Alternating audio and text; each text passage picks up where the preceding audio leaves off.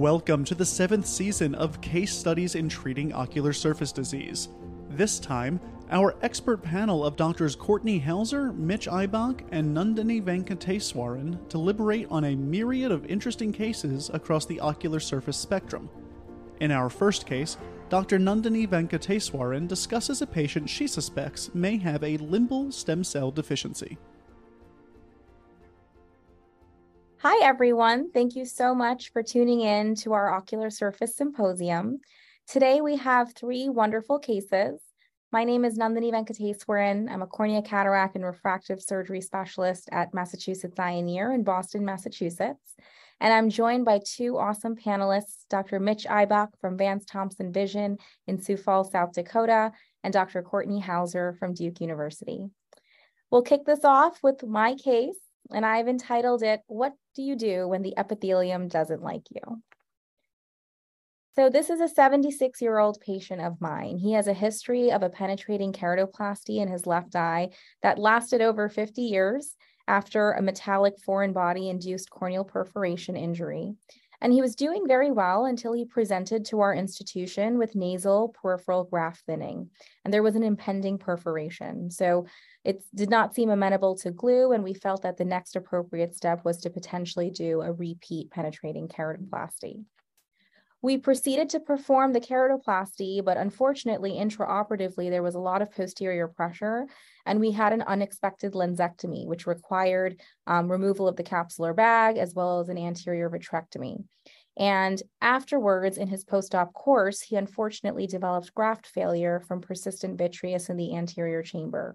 And this was leading to chronic corneal edema and a persistent epitheliopathy.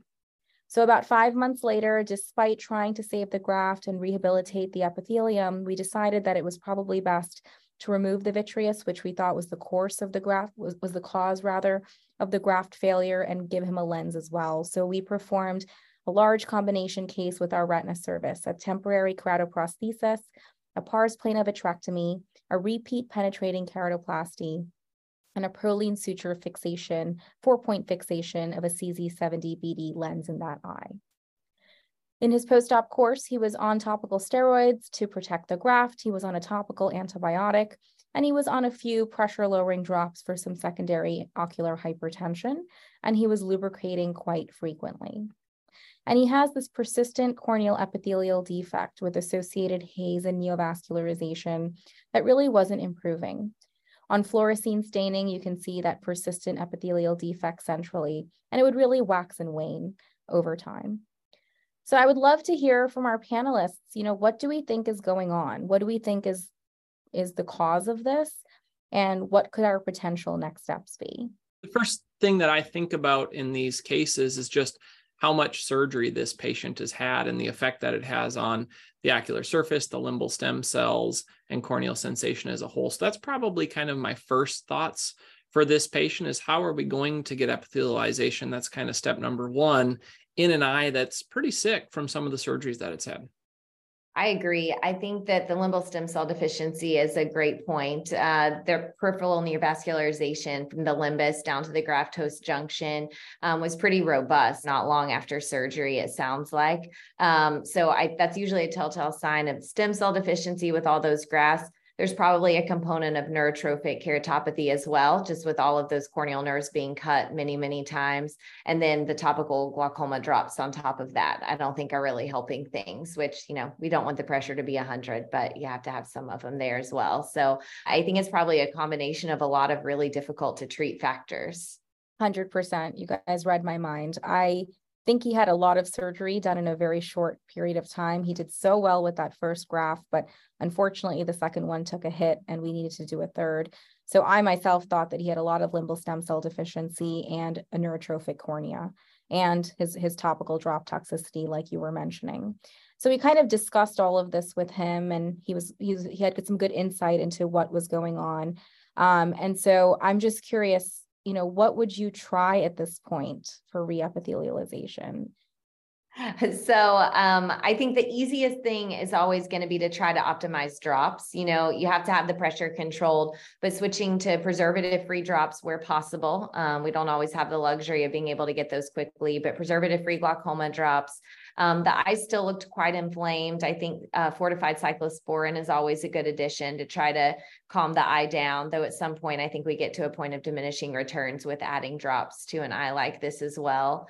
You know, I usually consider it an emergency when you have a graft like this not epithelializing, because the longer you wait, the higher the chance of failure and rejection with all those blood vessels. I have a pretty low threshold for doing an amniotic membrane, like a Procara or even a sutured or glued amniotic membrane. And if that doesn't work, if autologous serum isn't a readily available option, I will often jump to a tarsorrhaphy on a high risk graft, either pharmacological or surgical, just to try to get it to heal so we don't lose it again. Yeah, I agree. I think those are great points and covered a lot of my thoughts there. I really like the amniotic membrane graft in this patient.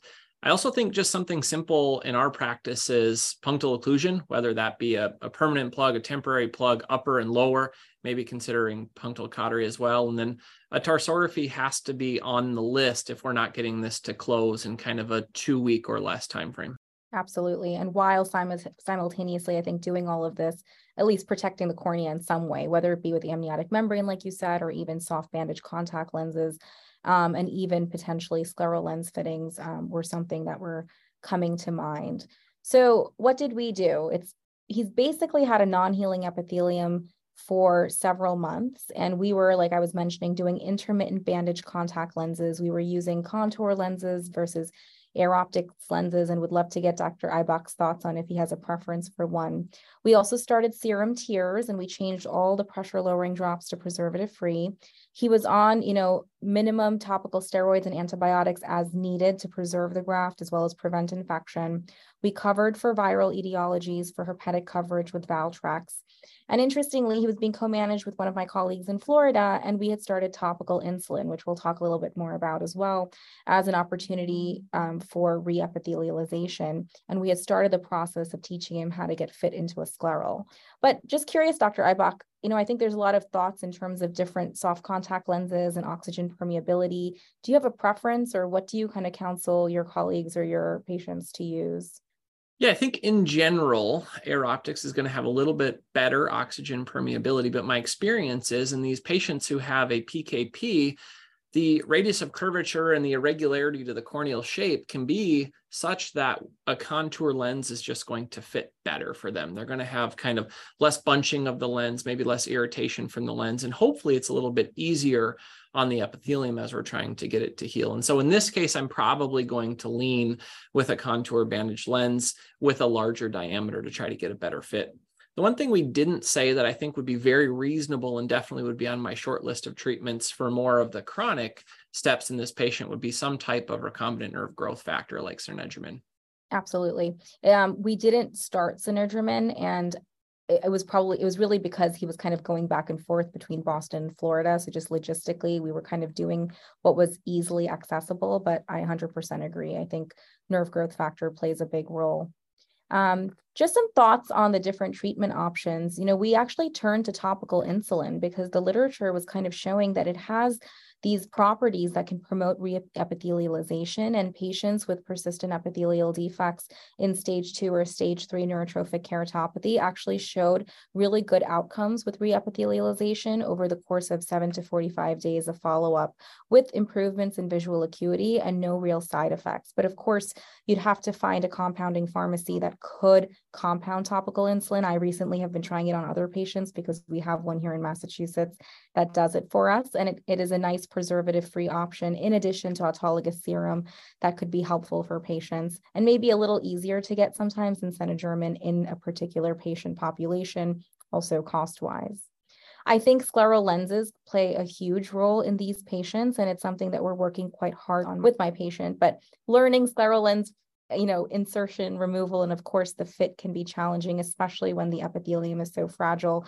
But I found some really interesting papers of protocols of extended, scleral lens wear with the use of preservative-free antibiotic intermittently to prevent infection that can help protect the epithelium day and night. That could be a better long-term solution for the patient rather than, several soft bandage contact lenses. And I think scleral lenses can actually play a role in terms of a drug delivery type device. There are studies showing potentially placing, bevacizumab or anti-VEGF in the bowl of the serum lens, which has led to regression of corneal neovascularization in patients that have, chronic NV from ocular surface inflammation like SJS or chronic GVHD or, failed corneal transplants. So I'd love to get your guys' thoughts on the use of sclerals and what role you think they play in these persistent corneal defect patients. And when in the process do you think it's smart to start it? In general, our practice, we won't have this as kind of the first line option out the door, but it is a very good option. You're just bathing this corneal tissue in a fluid or some type of drug delivery, as you said to Nandini, in these patients. And it can be really, really helpful to just have that kind of complete coverage. We'll also consider, not in all patients, but in some, using an autologous serum tear or platelet-rich plasma tear in the bowl to try to, again, just get more of that drug to the spot where we really want it. I agree. And it's like we have quite similar cases, Nandini. So we've done this before. I did it some in fellowship, and I've done it some now with our wonderful scleral fitter here, especially in high-risk patients that aren't healing. We've tried full-time scleral wear with moxifloxacin or another preservative-free antibiotic in the well, and it can be great. It's not foolproof. It doesn't work 100% of the time. I think you have to be cautious with full-time wear in a patient who isn't trained to do it with frequency of follow-ups. We see people daily. You can skip, but you do need to clean it and then put it back in. So it's a lot of visits for the patient. So it can be a little logistically challenging, but it's a great option for these high-risk patients that just their corneas can't heal themselves. We're lucky here in the Boston area. We have the Boston site, which does amazing pros lens fittings for my patients. And they have such an amazing infrastructure where they're seeing these patients daily and really counseling them through daytime wear, nighttime wear, use of medication in the bowl, because these corneas can decompensate so quickly. I think that's why, like you guys are emphasizing, seeing them so often is key. And I've really actually seen some of my patients have really, marked improvements in their corneal scarring with constant scleral or pros lens use. So there's almost this type of remodeling effect with long-term wear that has really improved their vision. So not only did you close the epithelium and sure you got some haze with it, but now we're remodeling that haze so that it's not as visually significant. So really, I think my long-term goals for this patient, and he's kind of done with surgery, it's been a long road for him, but we're trying to get the epithelium closed and find options that he can manage at home to protect it. I think using the scleral lens as a device is going to be, very optimistic. And I have talked to him about a tarsorrhaphy. I think that's an underutilized tool. And I have been so impressed when we do an early tarsorrhaphy and how quickly their epithelium heals that I hope I can convince him to do this. But of course, that gets tricky with lens insertion. But like we mentioned, topical nerve growth factor is one thing we did not try and could be something in the pipeline that we can think about for him, but may not necessarily be, the best option given how much the eye has gone through at this point. So that's my case. Thank you guys so much for your thoughts. Great job. In this next session, Dr. Mitch Ibach showcases a patient complaining of watery eyes and a burning sensation. Awesome, Nandini. That was a great first case to get us going. We're going to switch gears here to a patient who I recently saw who really could feel the burn. And so this is patient DH, the 36-year-old female that came in to our practice for ocular discomfort. When we talked through kind of her concerns, she said, my eyes itch, I rub them, and then they burn. And it was this consistent cycle of itching, then rubbing, and then burning. A big key here is this is in both eyes. The timing started 10 days ago, and it was worse after she went to her family's lake cabin. Currently, systemically, she's taking sertraline daily and Benadryl as needed, ocular medications of fish oil, over-the-counter tears, and gentamicin ointment. And then surgical history, she's had LASIK in both eyes in about 10, 11 years ago, and then recently had a laser enhancement with PRK in 2021. And so, Kourtney, if you will, anything that jumps out on kind of the medications that this patient's taking?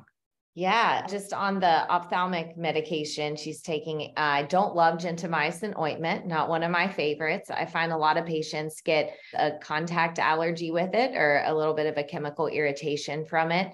And then the Benadryl, I feel like patients will take and not think anything of it, but especially someone like your patient may be predisposed to dry eye. I feel like that can really exacerbate things as well. Yeah, I totally agree. I think sometimes we reach for a prescription ophthalmic ointment as more of a comfort thing, but gentamicin, the preservatives in it, can definitely lead to, in my experience, more redness and irritation for some of these patients. And then sertraline being an SSRI, these patients can also have some drying of the ocular surface and the tear film as well. And so those were kind of the three things. And then surgical history. We know that laser refractive surgery, awesome for so many of our patients. I've had LASIK myself, but can have some short-term deinnervation of the cornea. You can have some short-term inflammation. And so some of these patients kind of have spikes of discomfort during that time as well. And so even in an urgent add-on, I remember when my staff came to me, they said, you have an urgent add-on for red, uncomfortable eyes. And so we asked the patient, in the last 3 months, have you had any of these symptoms? And she said yes to dryness or scratchiness, burning or watering, nasal symptoms, and visual fluctuations. And then how often is this happening? What's the frequency of your symptoms? And in our practice, if a patient with this modified speed score has a score higher than 9, we're going to move forward with point of care tests. And so definitely had a score above 9 for this patient. So we moved forward with first looking at the osmolarity. I think of this as kind of the composition of the tears. What's the quality or makeup of the tear? 302 in the right eye, 299 in the left is pretty normal in my practice. It's a very symmetric number. And then we also looked for MMP9 inflammatory markers, and it was positive in both the right eye and the left. And so, Nandini, is this just a straightforward dry eye patient thus far? You know, even before I jump into all of the testing and the speed score, something I hone in is what is the patient specifically complaining of? And what stood out to me is the burning and the itching, because those are kind of unique adjectives that not every dry eye patient will always say. They'll say, you know, I have eye pain, or my eye turns red, or I have fluctuating vision, many of which she has. But itching to me can sometimes lead me on other paths, such as allergy. And I also like to know, is the eyeball itching or is the eyelid itching?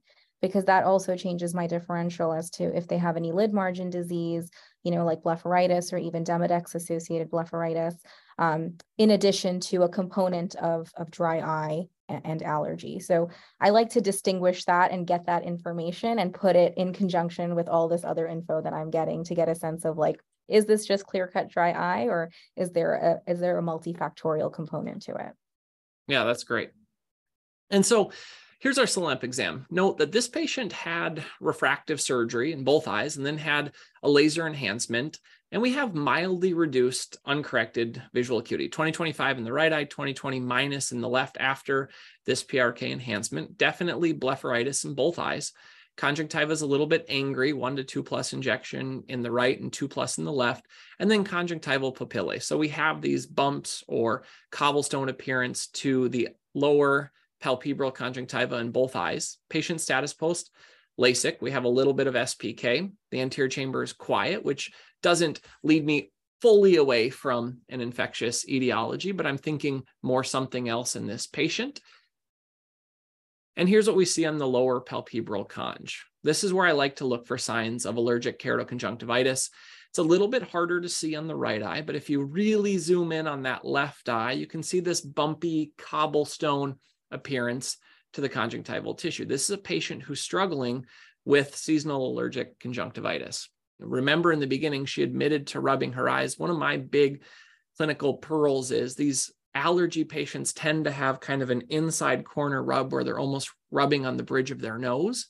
This patient also had a very low tear breakup time. And so working diagnosis of allergic conjunctivitis with dry eye disease. We have this comorbidity that's running together. And in my experience, ocular allergy and dry eye disease can really be comorbidities that tend to worsen each other. We have these patients with ocular allergy, and now they're having dry eye flare-ups. Most allergic conjunctivitis patients are going to be diagnosed clinically, but in your practice, you can do allergy testing or IgE testing as well. Most common symptoms of allergic conjunctivitis: itching, watering or tearing, swelling, and redness. And notice the overlap that we have there for dry eye disease. These are really running close together. The big signs for me, I'm looking for papillae on the palpebral conjunctiva, as well as just an overall kind of watery eye. And then pertinent questions for me, I always ask about any type of nasal symptoms as well. So any congestion in the nose, you have a running nose.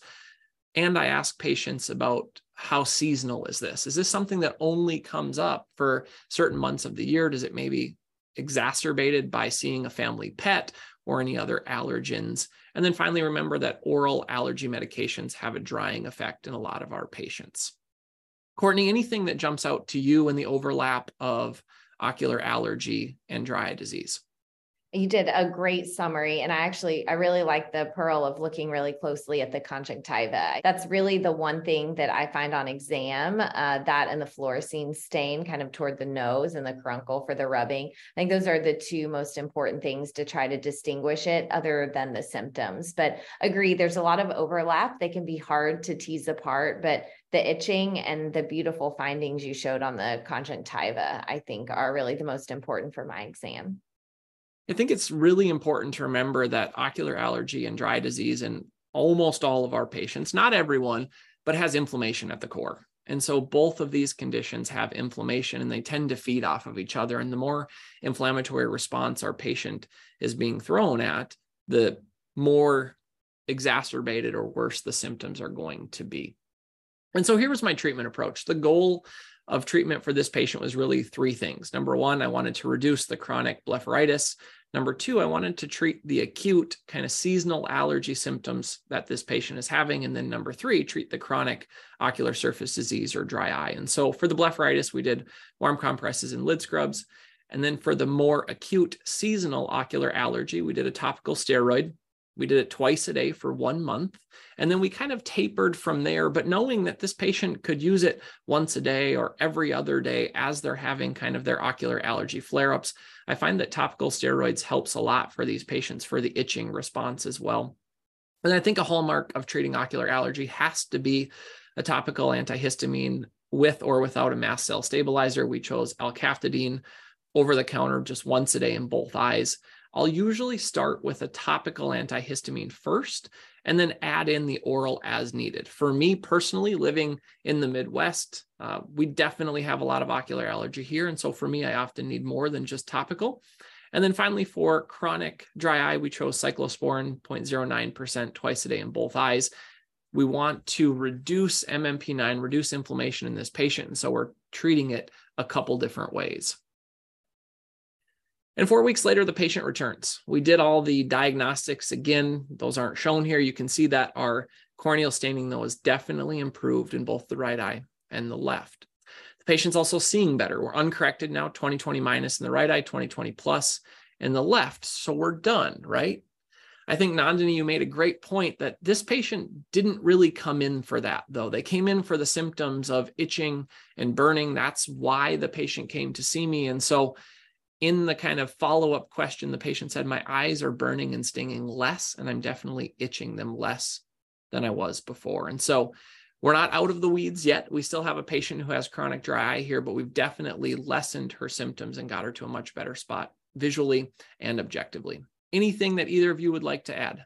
You know, one thing about fluorescein staining, I think it's so helpful for the conjunctiva too, because it can really highlight that papillary or even like mixed papillary follicular reaction really nicely. And the other thing is the MMP9 testing. So just because it's positive doesn't mean it's dry eye, right? It just shows ocular surface inflammation. And I think we should use that as an adjunct, but also use all the information that you laid out to really help us hone in on the diagnosis, and the treatments will have overlap.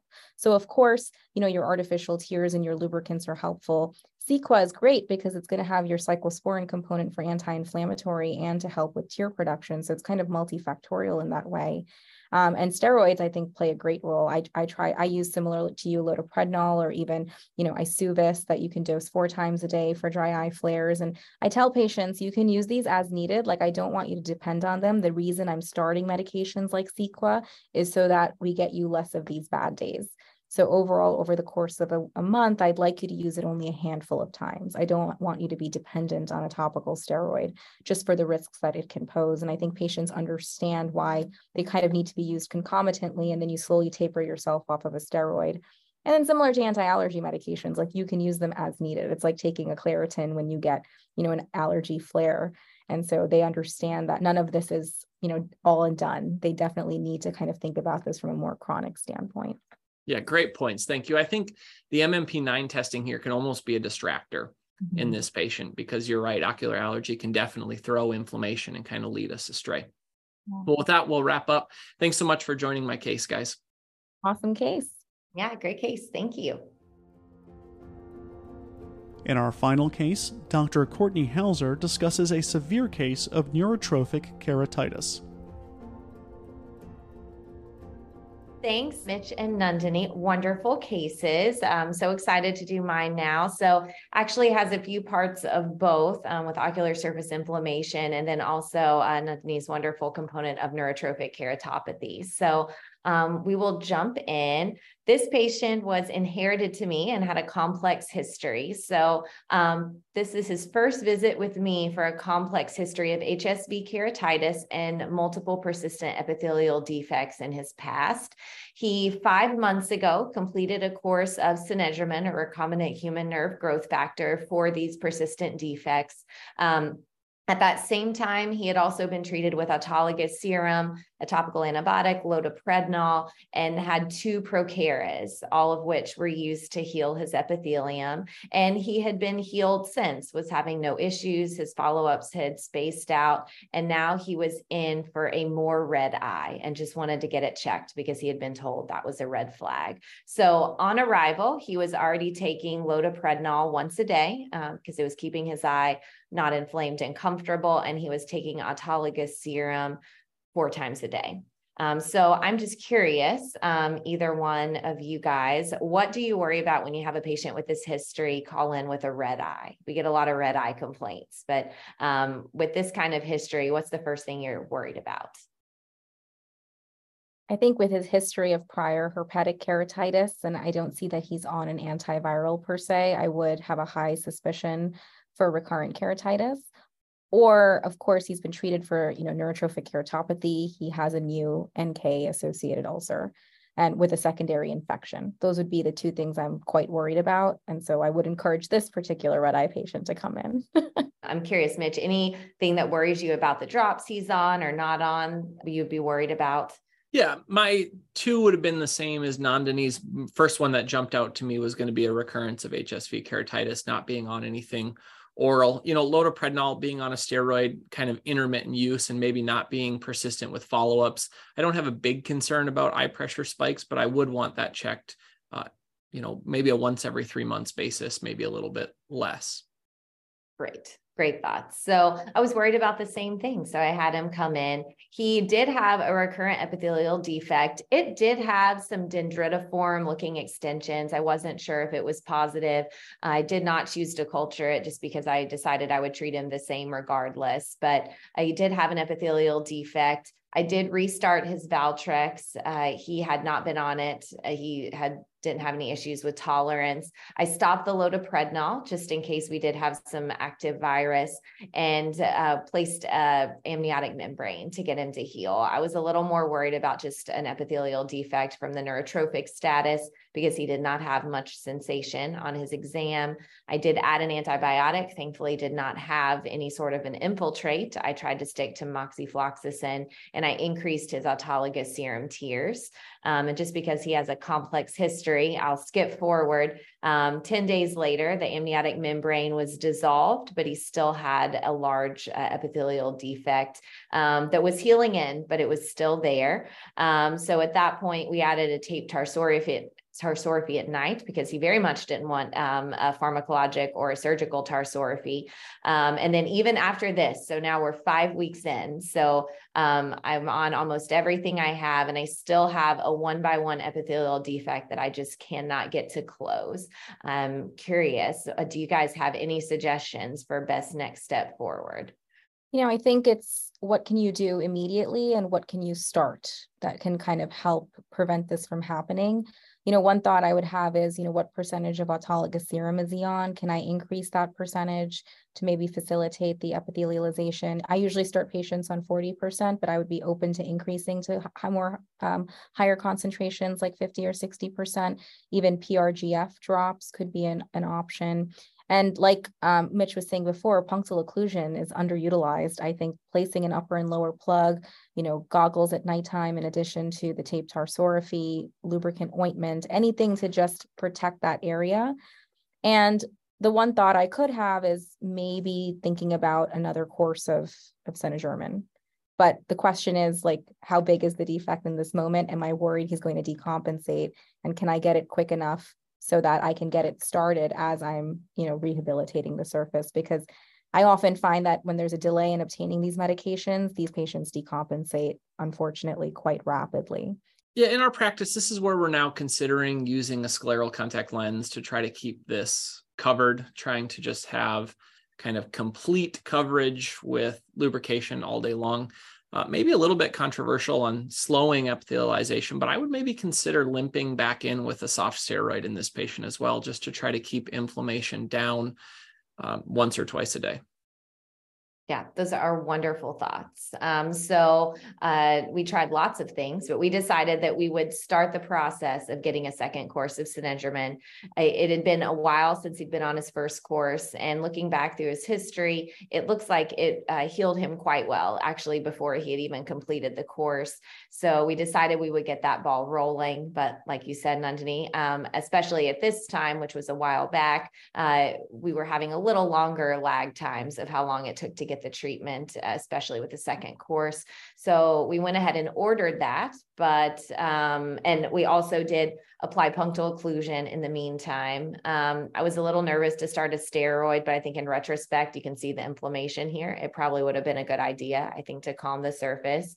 We tried a soft contact lens, but because there was not a lot of thinning, but a little bit of rolled edges, it was having a hard time sitting in place. It kept falling out. So 2 weeks later, with sort of continuing limping along with our same treatment of the autologous serum, it was 50%. So we hadn't increased it yet. He really still had minimal improvement, and actually his epithelial defect had grown. You can see there's a little epithelial tag there. Thankfully, only a small amount of thinning, but I was getting a little bit worried. So we decided to try full-time scleral lens wear. I'm lucky enough to work with a pros fitter here. So we have a center that I was able to send him to see her with moxifloxacin in the well and daily checks, which I think he was more amenable to than getting a tarsorrhaphy at the time, which I was also just really itching to do. So he did come in for 4 days straight. The first 3 days, it was a little bit underwhelming. So he had a little bit of an improvement in the rolled edges. By day 4, he had a little bit more improvement, but it was actually pretty slow. We were a little bit underwhelmed with the speed with which he was recovering. He was starting to have a little bit harder time getting in every day. At first he was really excited about it, and then he was a little bit less excited the longer he did it. It did calm the inflammation down in the eye, but he was not really excited about it. So I know you guys went over a lot of great options. Where would you go now? So he is not really excited about coming in daily for the pros anymore. And he's still not really excited about a tarsorrhaphy, but willing to entertain the option. I think, Nandini, you had mentioned PRGF. If you guys could pick one, what would you push? Because, patients are always like, I don't know, I'll do anything. What would you do at this point? Just seeing how much thinning there is. I actually, not one of those options. I may have taken him to the OR and sutured an AMT. That would have actually been my gut reaction. just because I get scared when these patients start to thin because they thin very quickly, and also adding like vitamin C and doxycycline. That may be where I would have gone next. I think the scleral was an awesome idea, but when you first showed that picture, I probably would have jumped to going to the OR. So more pros wear, just keep doing the same. It was getting better. Tarsorrhaphy, medical or surgical, sutured or glued amniotic membrane, also something we talked about, and then switching to PRGF. So another option. So we decided, we actually got our Synedgerman. So this is thankfully, whenever this kind of coincided, we were able to get it.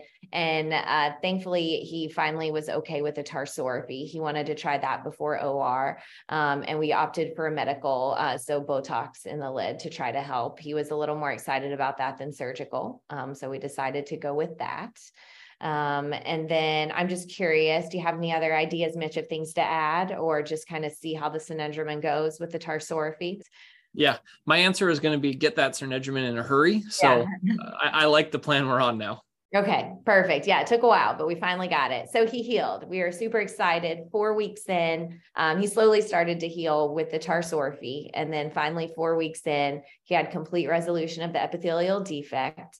That coincided with when we got the medical tarsorrhaphy, which I think helped.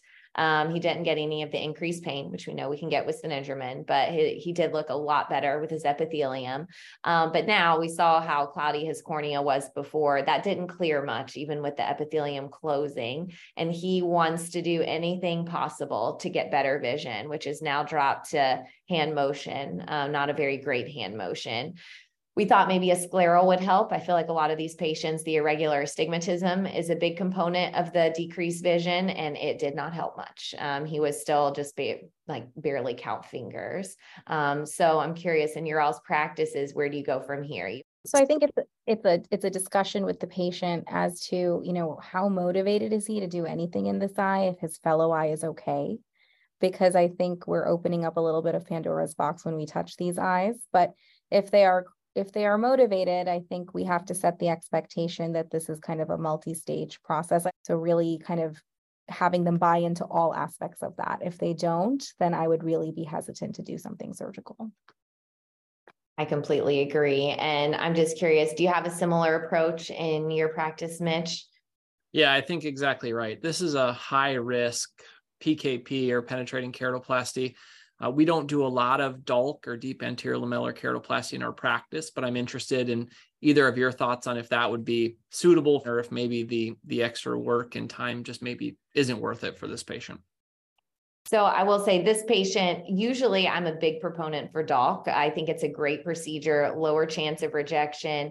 This patient, which I didn't really describe it, he actually had quite a bit of corneal thickening. I think from his multiple bouts of the HSV at some point, I think before the issues with me, he had some endothelial effect as well. So he would need a full thickness transplant.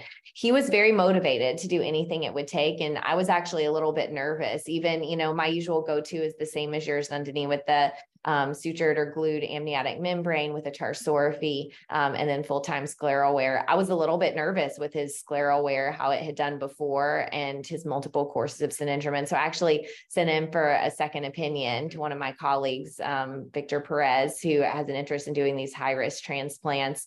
And I will say he did wonderful. So Victor did a full thickness penetrating keratoplasty, sutured and glued amniotic membrane. He actually healed quite well after the procedure. He's been able to maintain his epithelium for 10 months. He stayed on serum tears the whole time. I don't believe he's had to switch to PRGF. And he did go in scleral wear, but he was able to wait for a bit. So this patient did really well. I was actually a little worried about stem cell deficiency with how inflamed the eye was. I think it just opens up the door of, should we be doing more transplants with these patients? I don't know. My gut is no, because I've seen patients do not so great with these, but actually this case helped to show me that, patients can do well. And I think if a patient is highly motivated, which this patient was, he came to all his visits, I think they're probably worth doing. But yeah, anything to add? I'm just curious, Mitch, how soon after a PKP would you feel comfortable fitting the patient in a scleral? Yeah, for so many of these patients, I feel like the scleral contact lens is the lifeline to be able to drive, to get back to work, to do some of the things they need to do, especially depending on the contralateral eye. And so we try to get to 3 months. What they have to know is that as suture removal starts, it's going to change things, and we can be like a dog chasing our tail with that scleral contact lens. But for this patient who's really motivated, I think 3 months is really reasonable. With the autologous serum, do you typically have them just do the topical treatment with the scleral in, or do you have them put it in the well? I'm just curious what you all do. We're probably 70-30 in the well for these patients. I think another thing to note is, God forbid his epithelium decompensates even after this. I think you could consider doing an additional round of Synergermin. I myself have not done 3 rounds, but I think it's worth keeping on the list of options. Hopefully the full-time scleral lens wear does the trick, but yeah, I thought the same thing. I actually had read Victor's notes when he was contemplating doing the transplant or not, and he had considered doing a 3rd round, even with intact epithelium before the graft. But I think because it had stayed looking so regular, he decided against doing the 3rd round. But yeah, it's hard to figure out when we should redo it, but I think that makes total sense in a high risk procedure like this. It may be worth it to do a 3rd round. Well, thank you guys so much. I really appreciate it. I learned a lot from you. Thanks for having me on the webinar. Great case. Thank you to our esteemed panel for an engaging and informative discussion, and thank you for listening.